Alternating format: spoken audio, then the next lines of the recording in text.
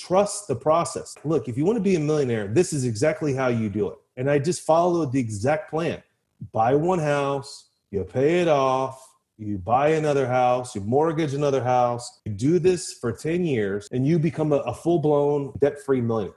Welcome to the True Wealth Investors Podcast, a show all about real estate investing to help increase your income, lifestyle, and impact.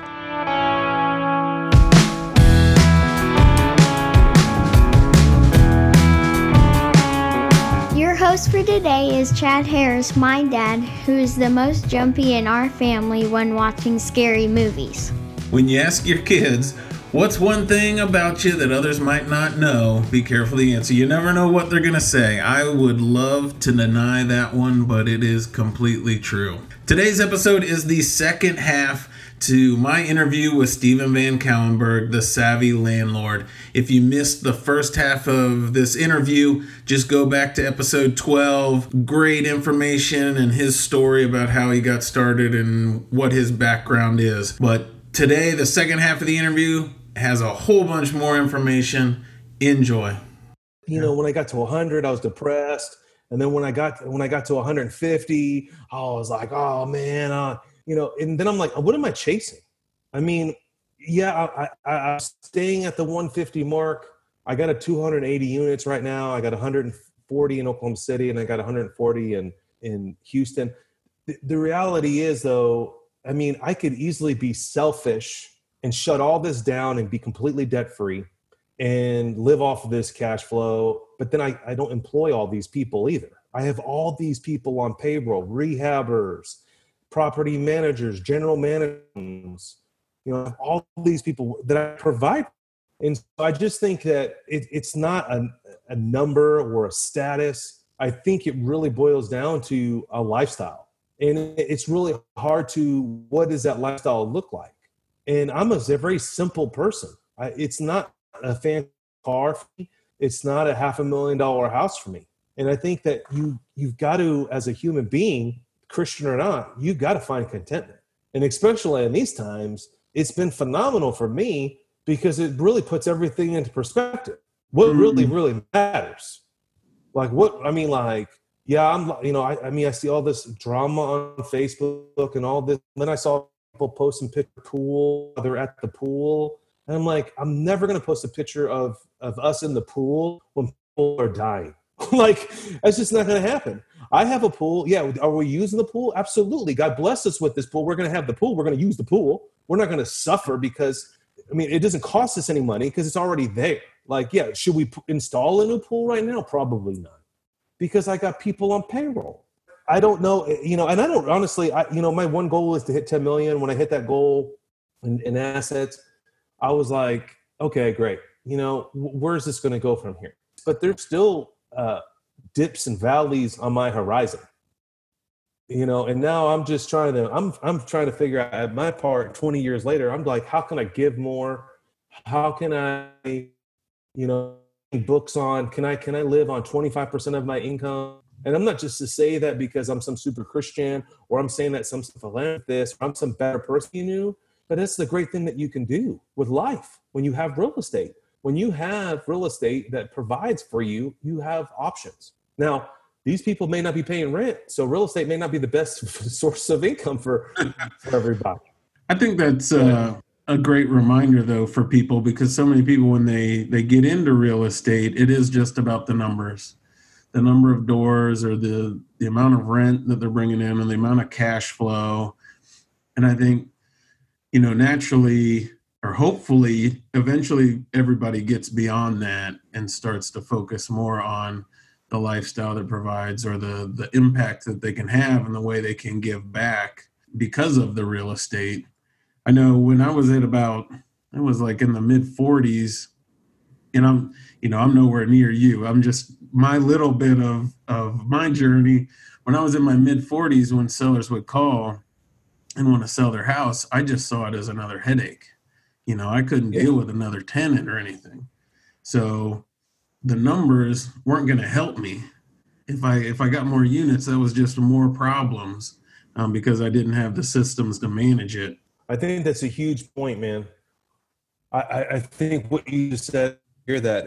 I thought the same way. I another headache, but in another, oh wow, you're able to get another house.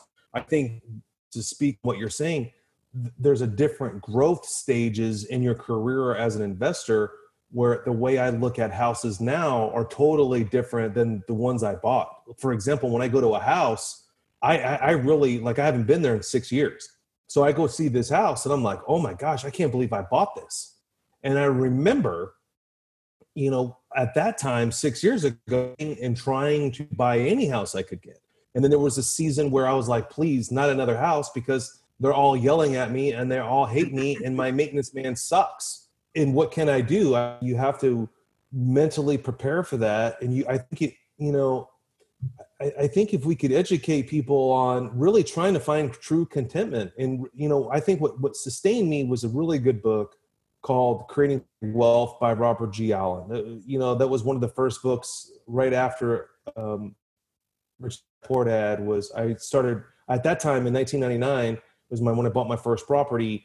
I was so uneducated and I had no money. So I just was drawn to the nothing down mentality because I didn't have no money. And so when I started reading, Carlton Sheets or Chart, whatever the guy's name is, and Robert G. Allen, Nothing Down, I just, you can be a millionaire with this formula. And I think that I remember vividly is like, even if I just bought this one house and I held on for 20, 15 years, it's going to be worth this much debt-free. And so I think that's where you have to just continue to live in contentment. Like if you just have 5 houses today, be thankful that you have 5 houses. Yeah, I think that's huge.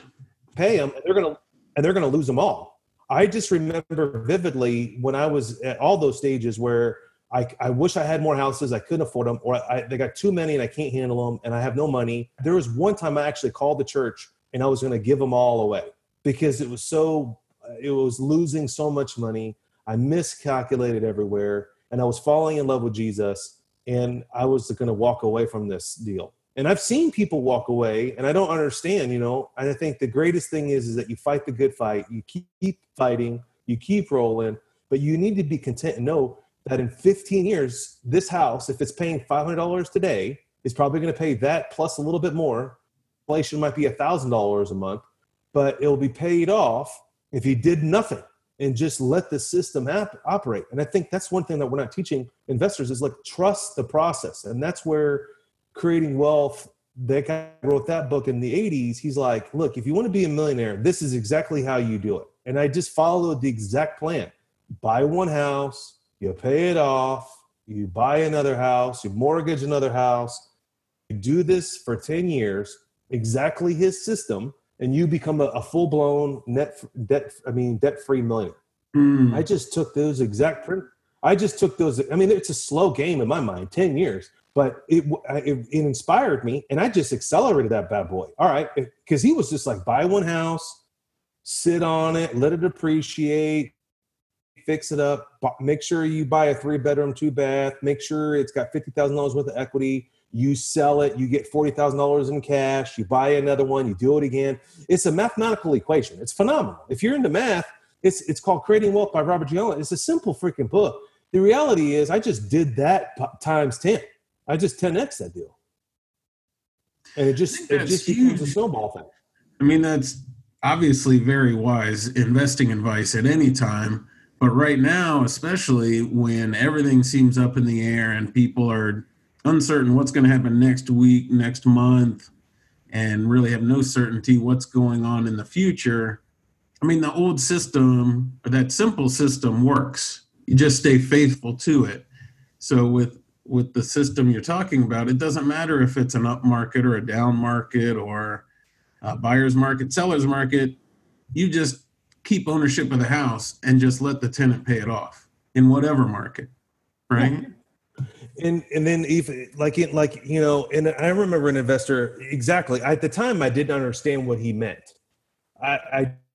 This is like, okay, I believe in this plan. It makes sense. I'm just going to follow the plan. I didn't understand the mathematical equation behind it until I met someone that has 600 units. And then I met someone that had 600 units that was about 10 or 20 years ahead of me. And he's a really good friend of mine. And he used to teach. He used to teach in the RIA, and he would say, your house is going to double in 15 years. So I've known this guy for about 10 years, right? So when I first met him, I was only in the game for 10 years. It took me 10 years to be a millionaire part-time. I was just slow, buying one house when I could. And it took me 10 years to be a millionaire part-time. So I ran into him. I was just in awestruck of him. I think he had like 400 at the time, 10 years ago. And he's probably 100 now. I don't know. The guy's a crazy animal. And he would say this when he would speak. He would like, your house is going to double in 15 years. I'm like, this guy's a liar. You know, I'm like, how's that possible? Blah, blah, blah. I'm telling you right now, it does. And, you know, because if you like that house I just bought 40 cents on the dollar. So it's $100,000 house. I'll have 50 in it is what I'm trying to keep it at. 50,000. It's already doubled in value. I mean, now it's going to be worth probably in 10 years from now, 15 years from now, it'll be worth 150. It's just like, it's just mathematics. It's just inflation. It's fascinating. Right. And it's true. There's at least 50 of my portfolio, because I've been unloading them, which if you read my book, The Savvy Landlord, I'm like, never sell houses. You have to, there's massage in here, but I have sold houses for double what I bought them. I bought a duplex for $11,000. I think I got like 35 in it, maybe 40 in it. I sold it for 80, just beginning of the bubble, like 2-3 years ago. I mean, it was just beyond. This is when you learn, you know, debt equity, and it's like $40,000 cash today. What you could do with it versus, I'm making $400 a month off that property because it was a duplex. It was $500 a side or $450 a side. I was making about $400 or $500 a month, and I was making about $500 a month in revenue. But man, if you took $40,000 and go to put it to work, I could make way more money. There's a time to sell. And there's a time to buy. You should be buying all the time. You should always be buying. I will be buying real estate.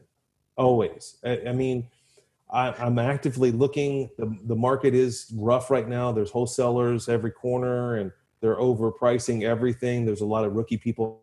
Now they're all gone because of the coronavirus.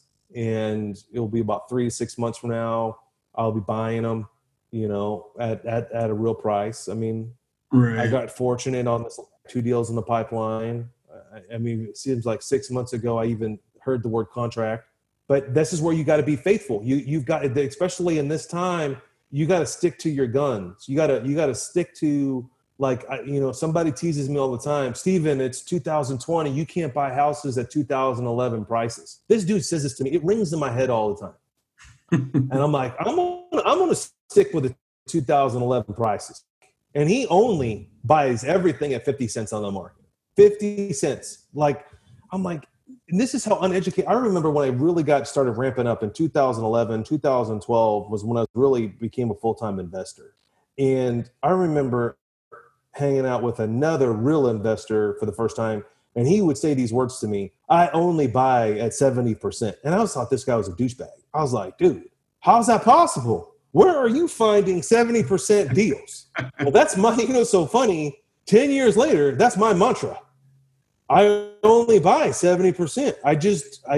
It hurts me. Yes. Sometimes I lose deals, but they're out there. I bought a deal a week ago that was 40 cents on the dollar. I got the appraisal, a bona fide appraisal, bona fide contract. Wow. Is it possible? Yes. These people, they lived in the house. They're moving up. They're moving to Yukon. They're probably moving into $100,000 house. They live in a $100,000 house that's they haven't maintained, and it's dilapidated, and they probably don't have the resources to put new windows in and jazz it up. And I do, and they're willing to sell it to me for 40 for a quick sale. Well, praise the Lord. They're very happy. They sent me a text message that blew my mind. Steven, you amaze me. What? I'm just solving their problem. They have a pool table. Did you see that? I put that on Facebook. Hey, anybody want a pool table? I put that on for 2 seconds. It took it right off because I was getting 100 freaking text messages. But the guy asked me, he's like, I got some furniture, but I got this pool table. Could you help me? I was like, well, I can't help you with the furniture because of bed bugs, but I can definitely help you with the pool table. And I gave it away and I gave it away to someone that needs it. So I'm blessing somebody else by blessing me. That's going to be a generational legacy. That house will yield me $500 a month with no money down, and I will not have any money in it. And that's March 2020. I closed April 20th, 2020. Yeah, the deals may be harder to find, but there are still deals. There are always people who need to move quickly, or always people where they have a house that it's a problem and money's not their top concern. I think that's a good reminder to everybody. Just keep looking, keep working at it, and don't overpay just because you can't find the deal. Well, and I mean, that's what's happening to these people. And now they have diarrhea because they've been overpaying for the last year and a half. And so I wish I would have documented this stuff, but the current status of wholesalers, I'm getting 4 or 5 emails a day now. And before I would get like 1 a day. Now I'm getting 5 a day from 5 different wholesalers trying to unload stuff, dropping prices every 2 minutes. Because the ignorant people that were overpaying for these properties are disappearing. Now they're screwed because they got it under contract too high and they're trying to unload it and they can't. Yeah, I'm seeing the same thing here too. It happened quick, or it changed quick. Yeah, and I think it's just going to get bigger and better. With your growth over the years and being where you are now, I know your investing goals are different. But do you think is there any kind of secret to scaling your business? I know so many people, when they hear 50 properties or 80 properties or 280 properties, they can't even comprehend really how you get there. Is there any secret from your experience to scaling? Yes. I mean, the first thing that comes to my mind are 2 things. One, you got to have systems in place. I remember I had an epiphany. I'm like, when I got to 50 units, I knew everybody's name. I knew where they lived. I know their address. I know their name, their address. I could have it all memorized. But one day it's like, Stephen, if you really want to get to 300 units, it's not going to work. You being face to face with people, you're going to have to go outside your comfort zone and do your lead a little bit different, do your maintenance a little bit different. And so I just started working on better systems so I could scale more. I believe systems is the ideal foundation to scale. If you can't have a system in place, then you won't be able to grow. It's just impossible. So if you don't know systems, ways to do systems, you can hire a coach to help you with systems. You could there's not too many books on it. I've researched, there's like 3 books on systems that are even tangible, what I'm trying to talk about, like processes. There's deep processes and policies and procedures. Every how do you write them? How do you articulate them? And how, what goes in them, systems. And it's just the way you do it. And if you can I would focus on my systems. Like, I closed a property. I haven't closed, I got these 2 deals in the pipeline, and it's been a couple of months. It's been a couple of months. And so I was like, man, I started going back and creating a system, and maybe the Lord's preparing me to buy more houses, but I was like, okay, I need to have a generic cover letter drafted to the title company for closing instructions. Because in this case, I don't have a realtor. The seller is going to be a little nervous, and they are nervous because they've never done this before. And I was like, ooh, I got to hold these people's hands. Ooh, there's no realtor involved here to answer these basic questions of what's an extract, like what's a deed. I'm like, oh. So maybe I should have a FAQs. So then I'm like, okay, I need a system. So I created a system of step 1, get it under contract. Step 2, fill out a loan application. Step 3, email the title company, and here's the cover letter. Step 4, give them the information for the title company. Step 5, send instructions to the bank on where we're closing and who's the closer. Step 6, that's a system. And so, this was all birthed out of me owning several businesses as a child. I've been self-employed my whole life, but with the DJ business really taught me how to write systems, because I had a lot of DJs working on a lot of events, and we were interchanging equipment. And I remember I was on a DJ and I unloaded my equipment, and there was no speakers. No speaker stands. And I made it through that gig really frustrated. But then when my life extremely changed was when I went to a gig and I forgot my pants, my tuxedo pants. And I had run a Walmart, sweating bullets, and I was about, size 42 pair of pants. So try to find a 42. Well, now everyone's big, so you can get away with Walmart. But I mean, trying to find a pair of 40 pants somewhere, on a Saturday mid-afternoon to black slacks and a tuxedo, that really scarred me. And I know exactly where I was. I know exactly what Walmart I was at, where I was. You can't show up to a wedding and say, I'm sorry, I forgot the song. I'm sorry, I forgot my tuxedo. No, there is no excuse. It's it. They're getting married at 6 o'clock. We're not doing this tomorrow. Yeah. And so if you take tenacity towards your business, I'm not leaving it to chance. There's wholesalers, and how I got that deal was from a wholesaler that fumbled. The wholesaler actually got it under contract for 37 or sent them a contract for 37, which was like, wow. And when I called those people, they got my number, and I was going to, in my mind, I looked it up. I was like, man, I'm going to get this house for 50. I'm going to get this for 50. Well, you mean communicating with them and talking to them, I got them to send me their contract from the other wholesaler. Nice. And so when I got their contract for 37.5, I was like, oh no. So I gave them 40 and they were happy, but I was willing to pay 50. System. And now's a great time to be working on those systems when people are trapped at home and have a little more time in the evenings with everything canceled. It's a perfect opportunity to make good use of the opportunity. So one, scale. Number two is start working on your private money. You will always find deals. You may run short. Like right now, some banks are not squirmish today, but 6 months from now, they may get squirmish. Okay. We don't know what's going to happen. What if there's a new president and the new president is anti-banking and the new president shuts down banks? It's not shut them down, but make it more regulatory. That's going to really, first of all, if there's new laws that are written for banks, for mortgages, we're going to have a problem. It's going to take a long delay in closing. So to scale your business, part two of the question, one is systems, two is private money. You need to be prospecting private money now. And that's the only way you're going to scale. I scaled without private money. I've just been playing with private money this last couple of years. Do you think you could have grown faster with private money, or would it? Yeah, absolutely. I would have doubled where I am today. I mean, you have 50 units with private money and you've never used a bank. Now you're using banks. I mean, yeah, it boils down to deals. And I know today in 2 years, I'm going to be building senior living centers. I'm working on right now. I mean, I'm going to keep my regular business of buying and doing the single family housing. Then I'm going to be doing a light commercial retail. And then I'm going to be building senior living. So I'm going to take on 3 times what I've taken on 10, 15 years ago. That's only through system. It's inspiring.